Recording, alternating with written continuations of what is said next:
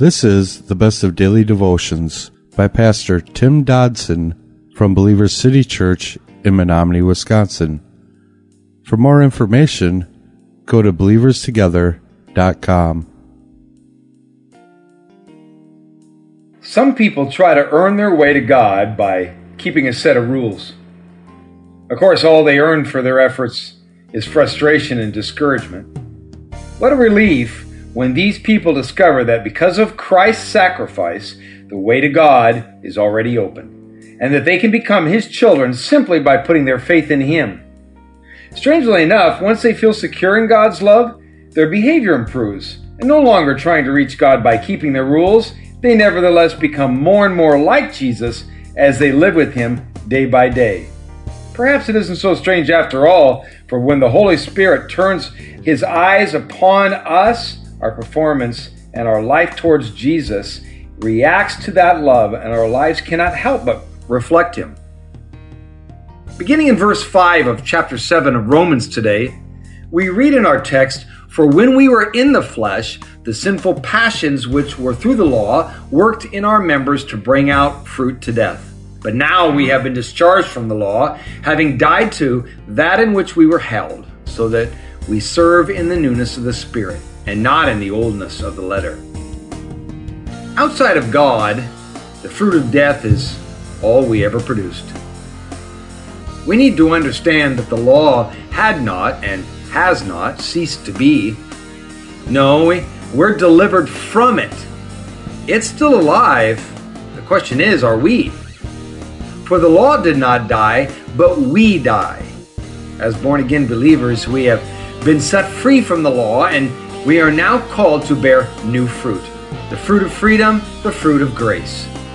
Before we were married to the law, we just had a relationship based on rules. But now our new husband, quote unquote, well, we have a relationship based on love. And what a motivator that is. Now we are compelled to no longer just move to meet that minimum standard of the law. Rather, we act in love. And that action produces the fruit abundant. Do you remember when Jesus asked Peter that day on the beach, "Peter, do you love me?"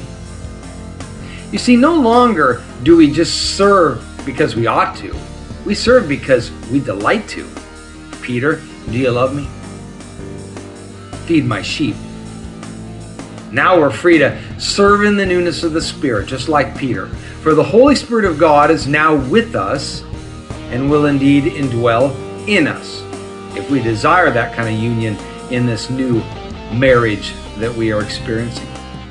But let us firmly and let us deeply grasp that we have been delivered from the law.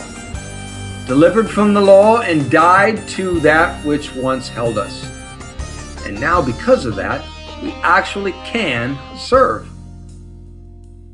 While we might embrace the wonder and the blessings of this redemption, let us not miss the desired result of the price that Jesus paid upon the cross. We are being called to, quote, "present our bodies a living sacrifice, holy and acceptable to God, which is our spiritual service." Romans 12, verse 1. Verse 7 says, "What shall we say then? Is the law sin? May it never be. However, I wouldn't have known sin except through the law. For I wouldn't have known coveting unless the law had said, 'You shall not covet.'"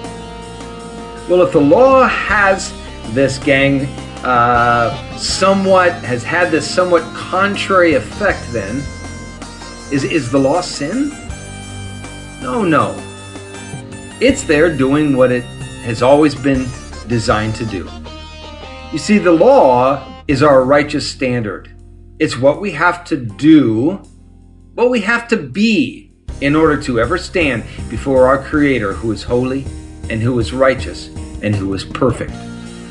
The law was, in effect, to establish guilt, not righteousness.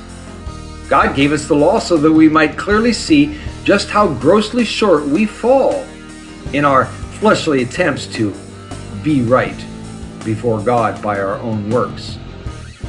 Our new law today, all of our extra biblical regulations and all our denominational obediences, they fare no better than the original law. because they're just man's standard.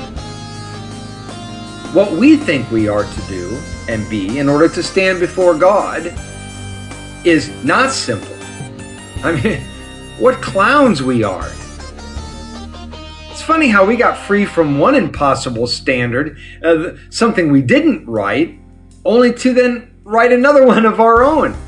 And it's denominational, it's legalistic, and it's modern. And if that doesn't fully manifest the impossibility of man out there on their own, I simply don't know what does. That was a daily devotional by Pastor Tim Dodson from Believer City Church in Menominee, Wisconsin.